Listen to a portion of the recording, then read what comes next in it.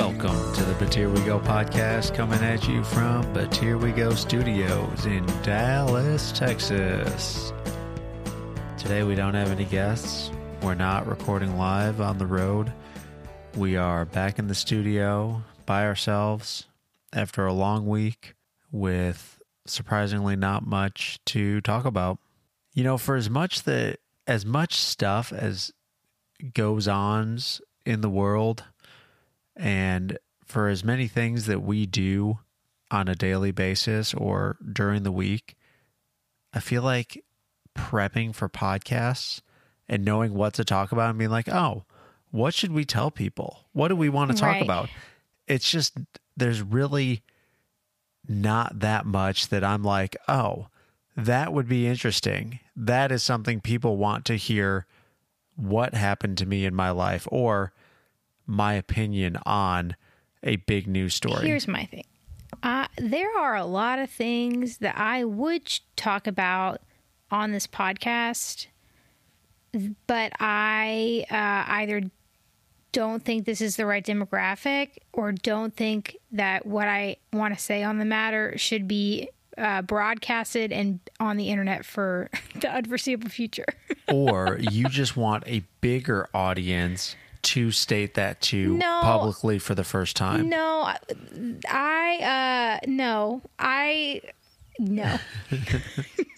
If you're going to say something, you want to make sure you get maximum mileage out of it. No, that's not what I'm saying. No, what I'm saying is there are certain things that should never be publicly said. Yep. Otherwise, I mean, like, what are we going to do? We're going to do a gossip podcast?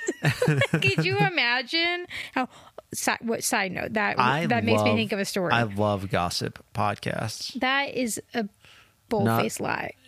Really? Let me rephrase that. You are always like, Allie, this is gossip. You shouldn't be telling me. Yes, I'm like, you're literally my husband. I agree. Let me rephrase that.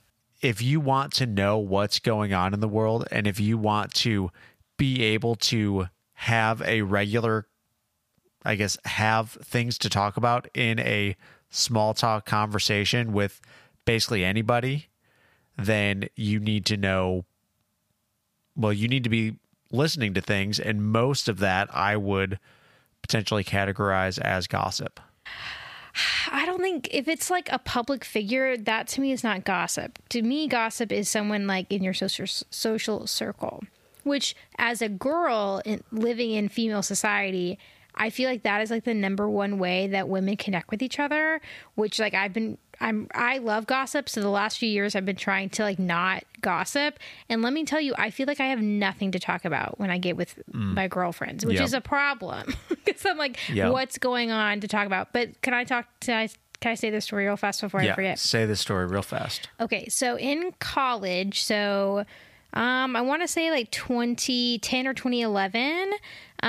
So obviously social media had been around, but during that time, and I don't even remember what it was called, but there was like this website / like Reddit type situation. It wasn't Reddit, but it was for colleges to post essentially gossip online about your college and just like trash talk people on your college and like rate your RA or like who's the biggest, pardon my French, but slut on campus. And it was nothing was good about this website. But Haley and I found out that we were on this website and that people were trash talking us. Now, to be clear, SMU is relatively small when it comes to college campuses. If you go online, it's like 800 undergrad, add the graduate level on there. So it's relatively small. But for Haley and I to be on this trash talking website, we were honestly flattered at this point because we were like, we do not feel like we are known well enough to be trashed, but we were trashed. And I'm trying to remember what they even said. They were essentially insinuating that we were, Haley and me were we were like the narcs of the RA world, which I just wore that as a badge of honor. They were like, they'll rat on you and whatever. And I'm like, I mean, this is my scholarship. So yeah, I'm not going to be ashamed of that. But then there was like rumors about me in particular, saying that I was sleeping around with residents and like going door to door and sleeping with people. And I was like, I'm a virgin and I'm like a leader in like our church group.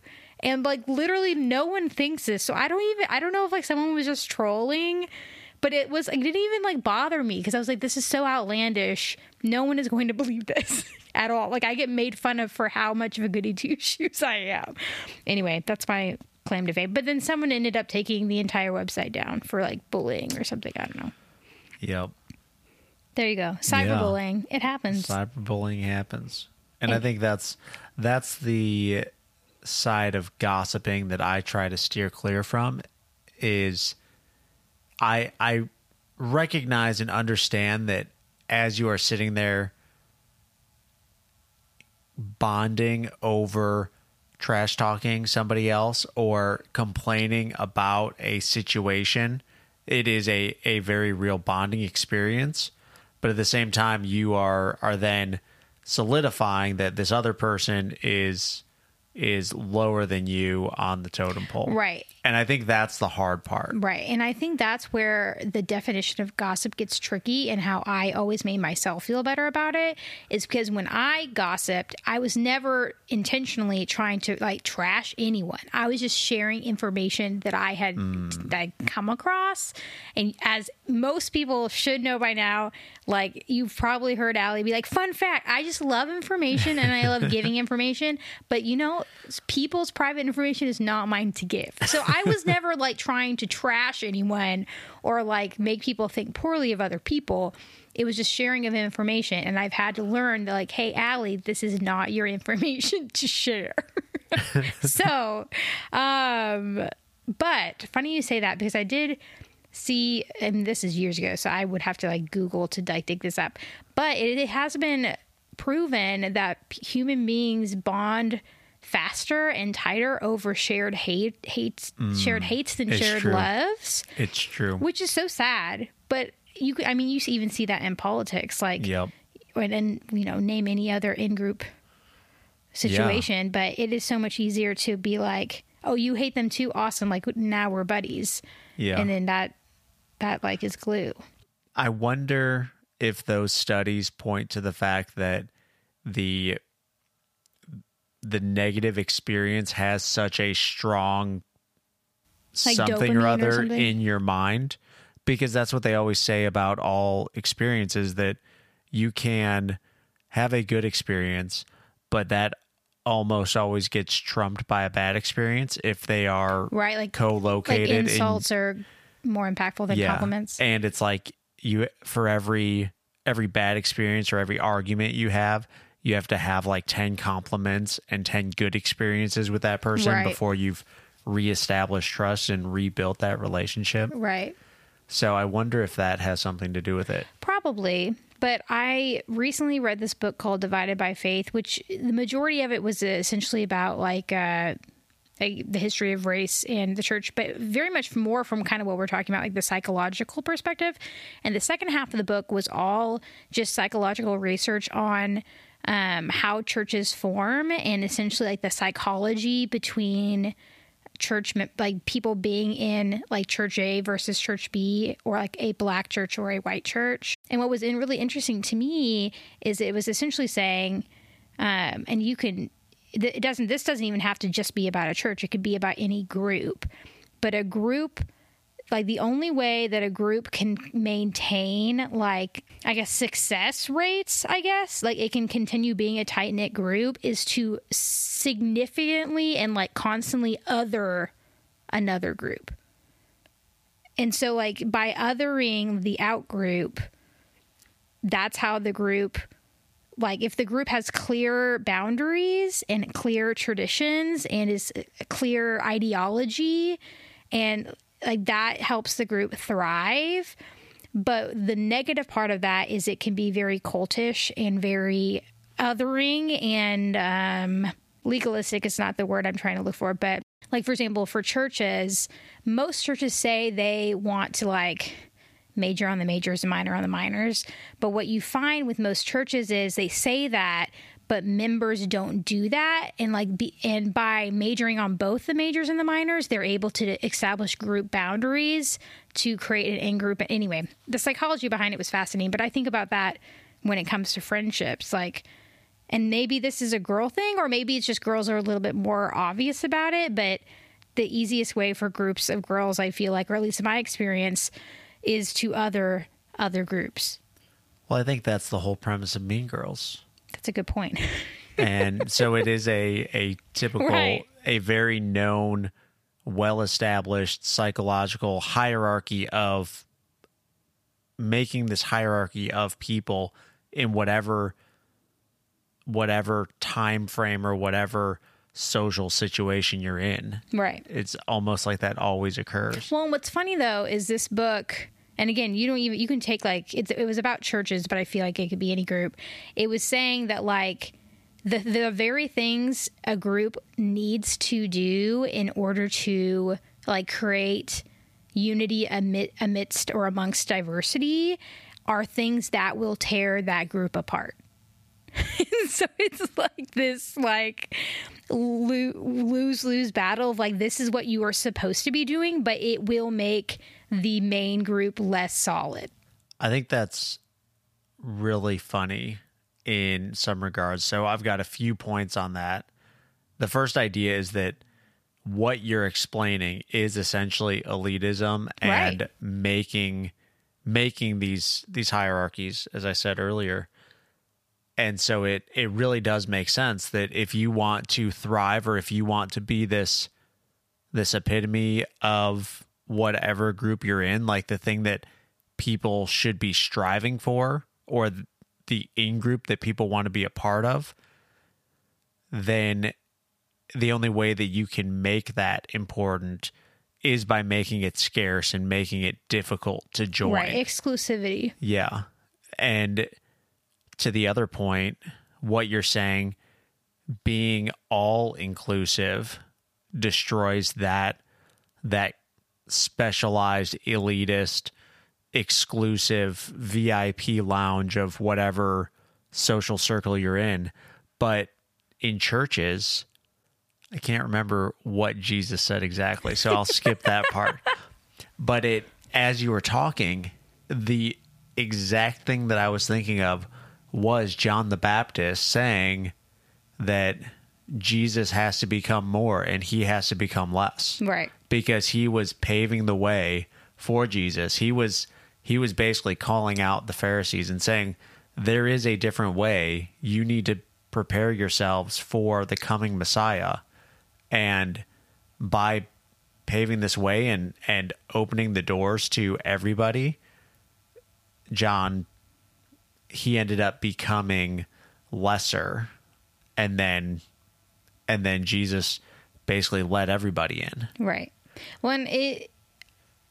How I think of it as well is that obviously as Christians, that's essentially what we're called to do, is share the kingdom with all, right? Yep. Regardless of background or whatever. But ultimately, because we are fallen and sinful, it will cycle. So you can, and that's not a bad thing, because I feel like a lot of people say, oh, well, it will just to borrow CRT type language, well, the oppressors will then just become the oppressed, and then it's just a cycle of oppressed over and over and over again. And I'm not necessarily arguing that that's wrong. I'm saying that doesn't mean you don't try. That doesn't mean you stop going out to love others. You there's so many things as Christians that we are called to do that literally are futile. On this earth, it does not make sense, and it will probably come to bite us in the butt anyway, but that doesn't mean that we don't follow through on what we're commanded to do.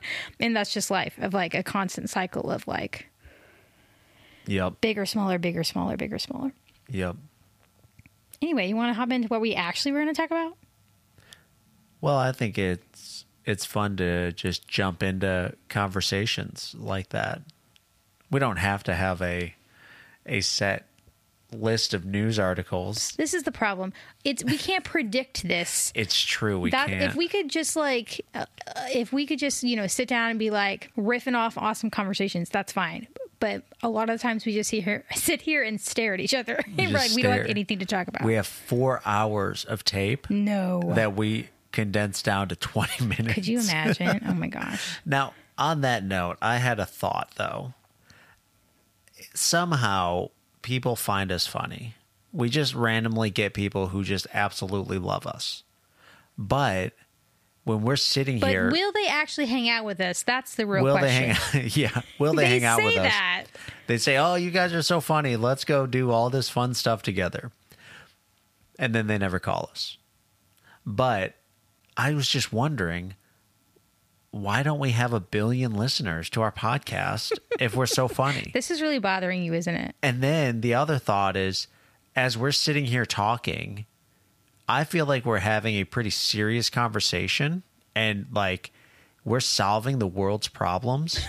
So what's the difference between us sitting here on a podcast versus sitting there talking to the people who ultimately are the ones listening to this podcast, and then somehow we're funny in front of them? But here we're having these like deep, serious, life-changing conversations. I think that is completely subjective. For one, this is a life-changing conversation. But I'm glad you feel that way. Every conversation with you is life-changing. The corniness is... I don't really know what you're wanting from me on this. I feel like we're bragging about ourselves, which you know me, it's making me very uncomfortable. Humble brag. Maybe that's it. Like this conversation, you're probably going to want to cut. Probably. But those are the conversations that people love to maybe laugh at us about. So they're laughing at us and they're like, "Oh, you guys are so funny." When you're probably feeling awkward, I'm just talking out loud, and it all works out because you can't go back and delete things. I mean, I can go back and delete things. On here, you can't. Right. Yeah, but in real life, you can't. In real life, you're not talking about how funny you are. It's true. Unless somebody says we're so funny, and I'm like, "Ha ha ha, we're so funny." Except you should see us at this. I never say, well, yeah, we are pretty funny. We just want to be invited to a wedding, guys. That's really all that we want to do.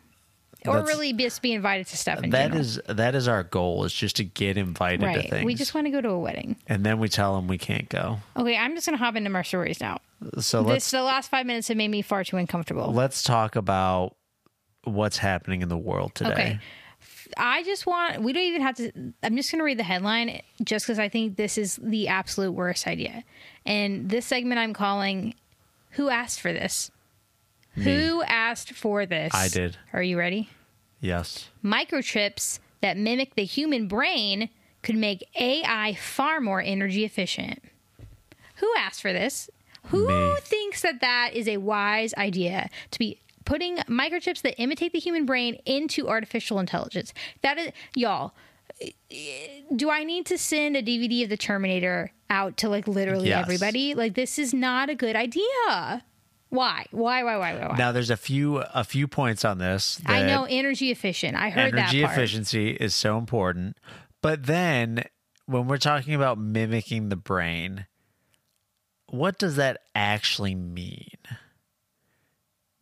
And I think that's the important part, because whenever you really start digging in and talking to data scientists and people who are making these artificial intelligence machines, very, very many, the majority of these people are saying we are so far away from a machine actually being able to be sentient that it is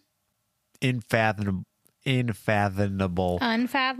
I can't say it. It is just so difficult to understand and to even think about how that would happen, that it doesn't matter what we do. It would be so hard for us to get there. Here's my problem. We shouldn't be trying. Right. I agree. Hear me say this. I don't remember the last time I've seen the Terminator, so I don't know if what I'm about to say is actually from the Terminator or possibly from a different movie.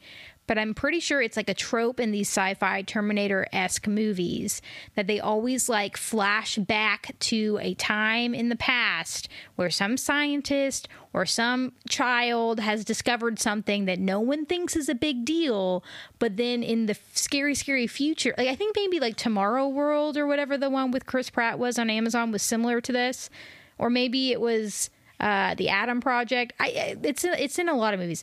They always show in the background like, oh, there was this one like equation that some scientists found out that everyone thought was super benign, and it is what ended up causing like the downfall of humanity.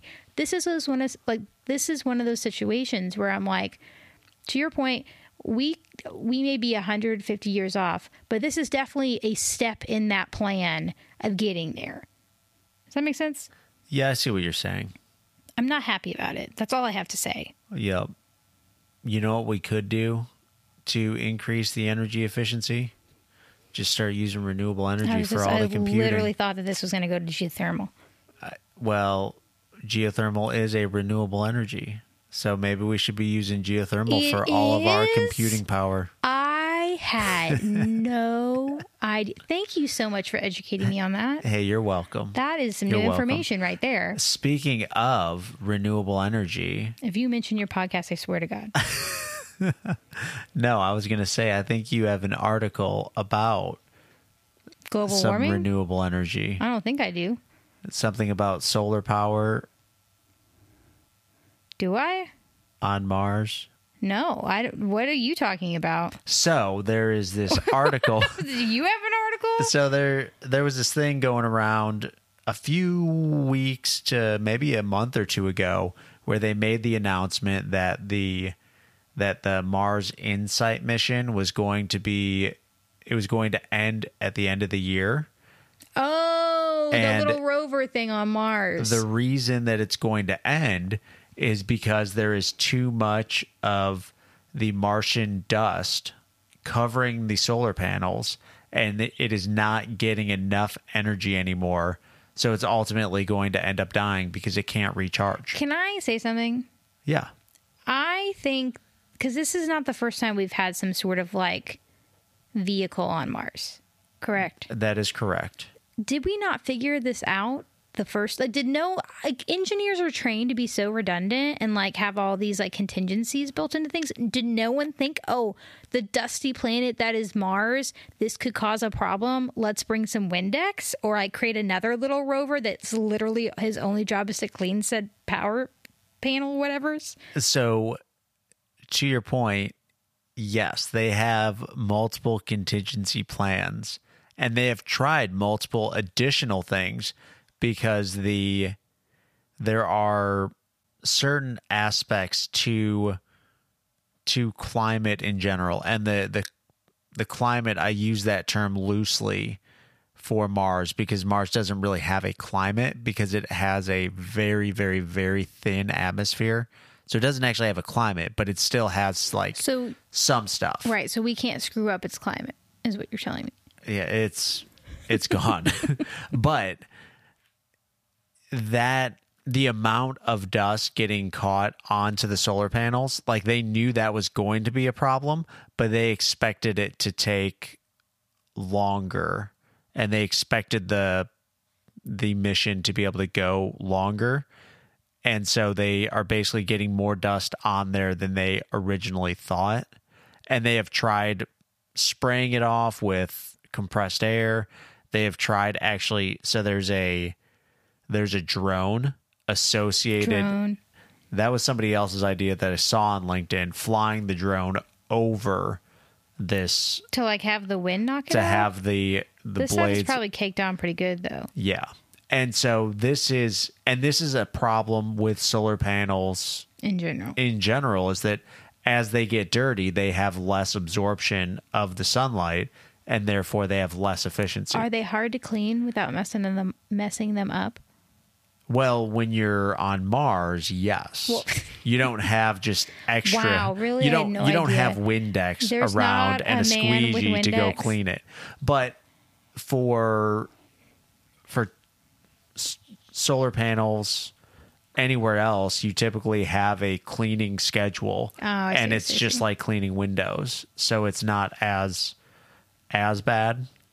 But it's just really interesting to think about how that's just one of those things that you don't necessarily have a good solution for, but that is going to be one of those major problems with something like if we're trying to send people to Mars, you're going to need a lot of Windex. Well, I'm glad you say that because I have good news. Oh, good. We don't even have to worry about Mars anymore. After decades in the shadow of the other planets, Uranus, which I say Uranus because someone fancy in science pronounced it Uranus, and so I like saying Uranus instead of Uranus, since obviously we are all turn into 5-year-olds when we say Uranus. I think that's the real reason why you call it Uranus. Is it not Uranus, though? I don't know, but it's a lot more fun to say Uranus? to say Uranus. Okay, backing up. After decades in the shadow of the other planets, Uranus should become NASA's focus of exploration, a panel of planetary scientists reported today in the field's long-awaited decadal survey, a priority-setting report the agency will use to make its case to congressional funders. If the scientists get their wishes, NASA, in the early 2030s, will launch a $4.2 billion orbiter and atmospheric probe to Uranus, seeking to understand the formation and composition of this ice giant. We don't even have to worry about Mars dust anymore. Let me just make sure I understood that. We are going to send a probe to Uranus.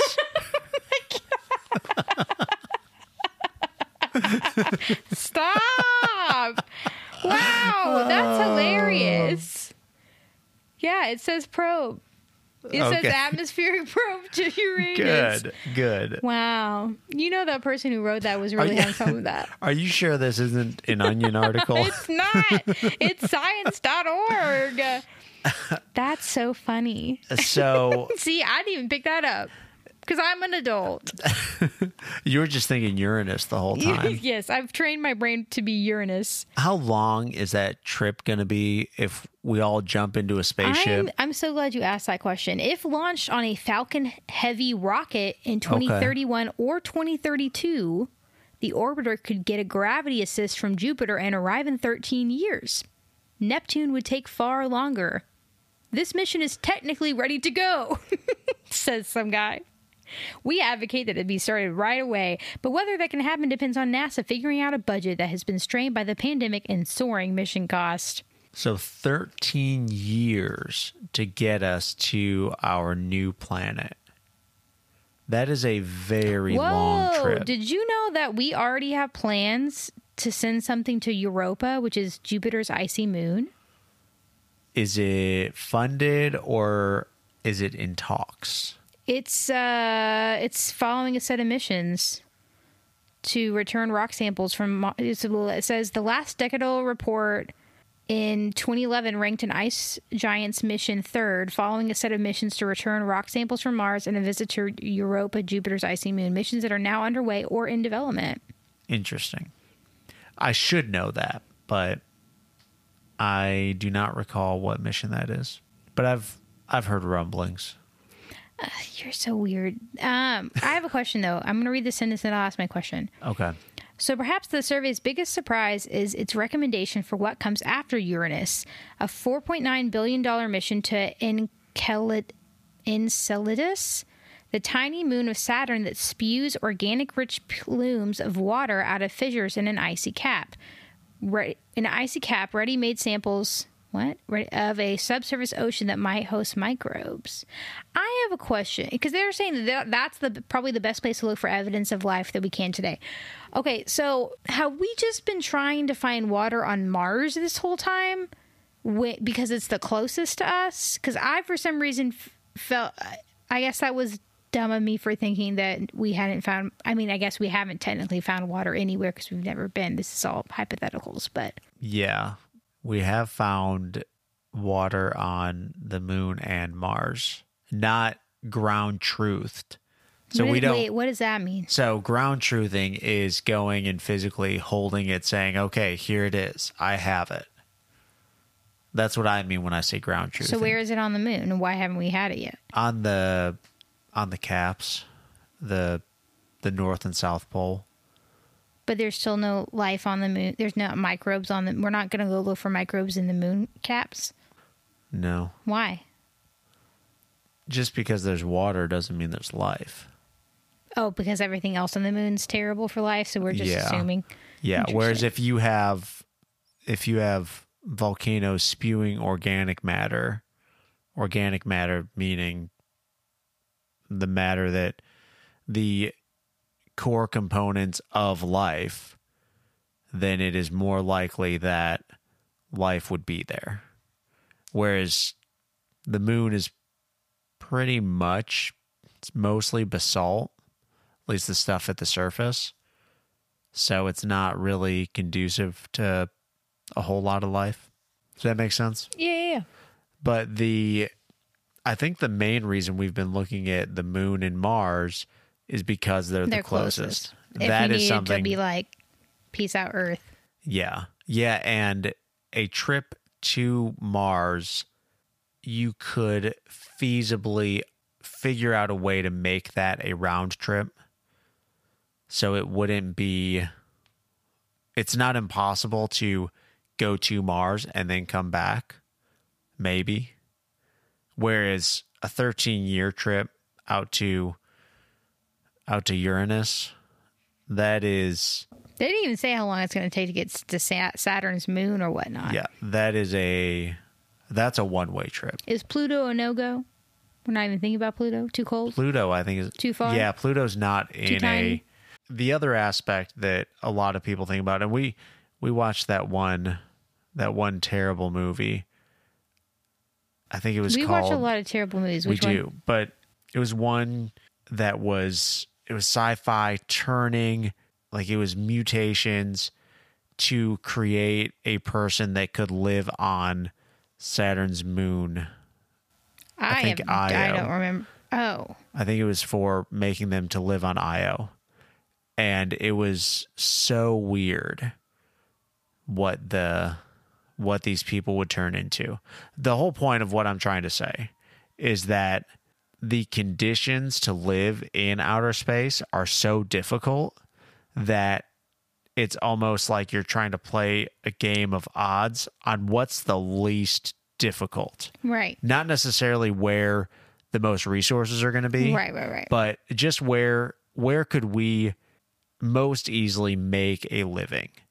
So having something that feasibly you could send resupplies to, like Mars, and something that at least kind of looks like Earth, kind of has similar gravity, feels more homey, that is something that you can kind of think about and understand.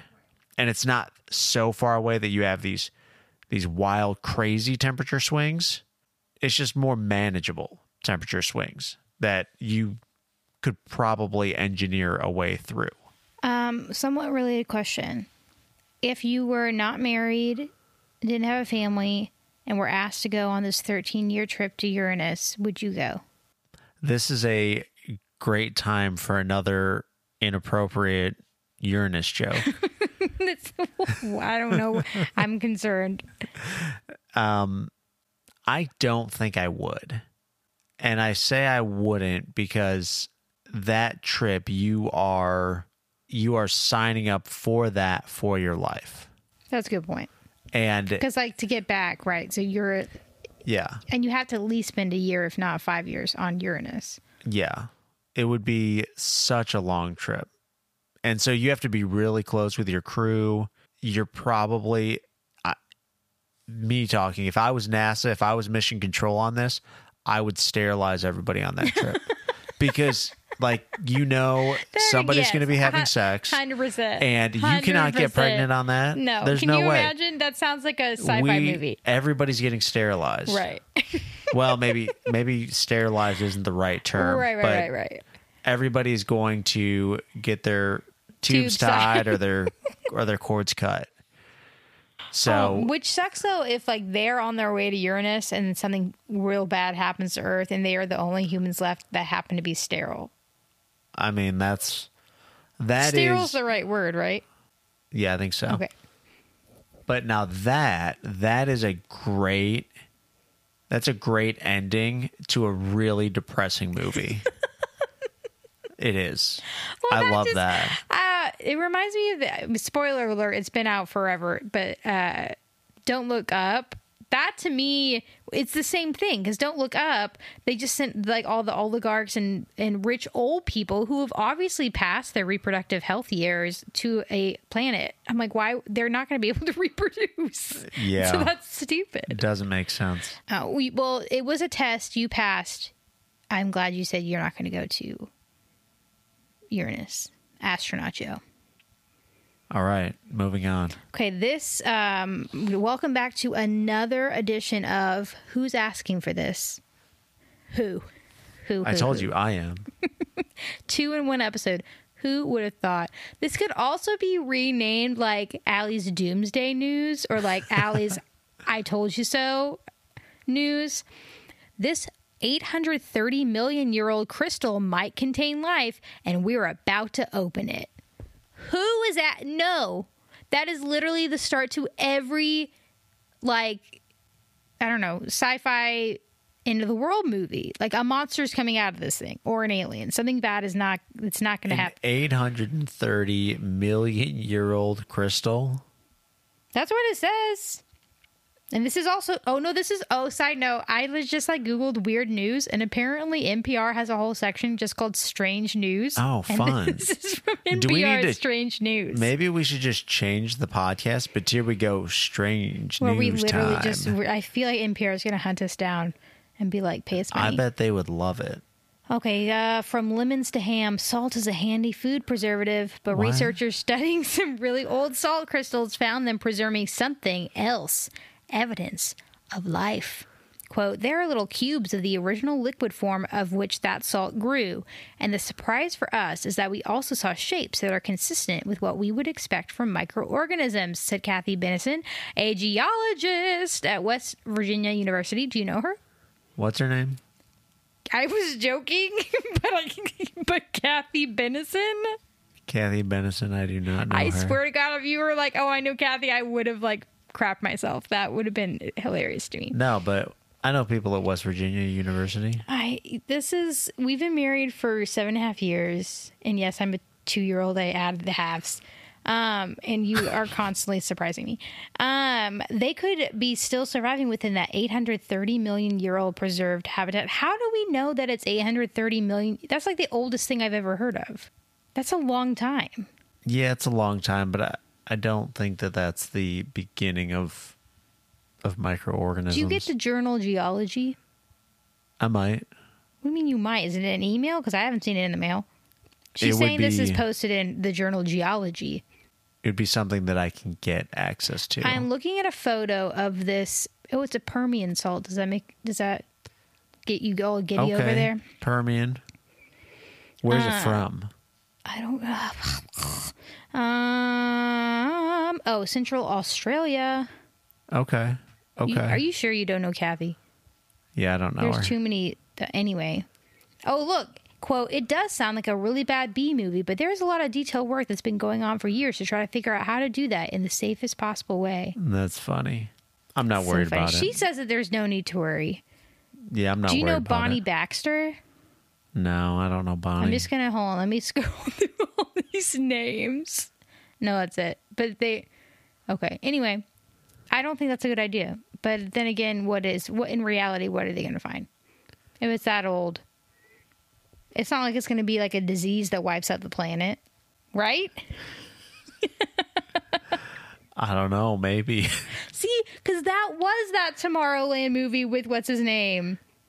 Yeah, kind of. They found the aliens in the ice. I'm really curious if anybody has watched that movie. That was one of our first podcasts. We talked about it. Was it really? I think it was. It was a while ago. We talked about it. We didn't give out any spoilers because it was we really wanted people to watch it. But if you haven't watched it yet, go watch it. It's still on Amazon Prime. If you don't have Amazon Prime, send us a message and we'll have a showing party or a viewing party because it's a lot of fun. It's a great movie. Anyway, that was don't do anything stupid with Ali Batir. And does Joe know that geologist? On that note, I had this big, huge, great spiel planned for sponsor, not sponsor. I've completely forgotten all of it. But today's show is sponsored by, but not actually sponsored by, Father's Day. For the day? The day. So for all of you who don't know, Father's Day Joe's a dad. is June 19th. I'm sure that everybody who's listening to this show may be a father or may have a father or may have some... I'm like going through the list of people who listen Never to mind, this show. never mind. No, it's fine. No, I'm not saying that. There's for sure one dad on this show. I'm not going to say that. So... Petulant. This show is sponsored by Father's Day. And I don't remember why I was going to have Father's Day sponsor this show, but for some reason, I wanted Father's Day to sponsor the show. Go with it. I support that. For all of you who either need to get a father a gift or be given a gift as a father, the one thing that I know all men like is meat. That's a very large generalization. I'm sure there's a lot. You yourself used to be vegetarian. It's a very large generalization. And I don't know where I was going with that either. But there's a lot of different companies out there that you can just order boxes of meat from. All right, wait, have you shifted from hats to just like companies that you've made an order from recently? That's it. That was the connection. Because I've got a hat that says Super Dad on it. It's true. This show's sponsored by Super Dads. That's why. Yeah, let me restart this whole thing. No, I like it. I'm going to keep it in. So this show is sponsored by Super Dads. So all you Super Dads out there, good job. And congratulations on coming up on another Father's Day. For all of you who need to get a father a gift, I'm pretty sure most men out there like meat. If you don't know where to get meat, you can try your local supermarket, or there's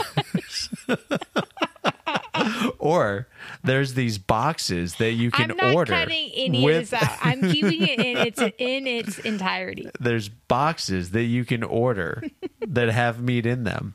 Some of these are Butcher's Box. Oh my gosh. Or Omaha Steaks. And there's others, I'm sure. If you don't know which one to order from, send me a message and I'll figure out which one I have a referral code for, and I will suggest that one to you.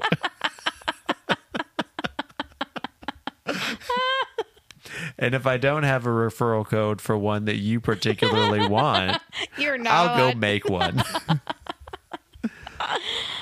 And with that has been sponsored, not sponsored, for the But Here We Go podcast. See, I really, really thought through this. I just so happened to not write it down and not have notes. So it came out very poorly. It showed. Yeah. But I'm sure everybody will love it. Oh, I'm not cutting a single thing. But for real, happy Father's Day, everyone. Hey, happy Father's Day to you. And happy Mother's Day to all those mothers out there from back in May. We didn't talk about Mother's Day at all, did we? I don't think so. I don't remember. And happy Grandparents' Day. Happy birthday. And happy birthday happy to all you fans out there. Happy President's Day. And I hope you guys have a great week. Oh my gosh. Bye. Bye-bye.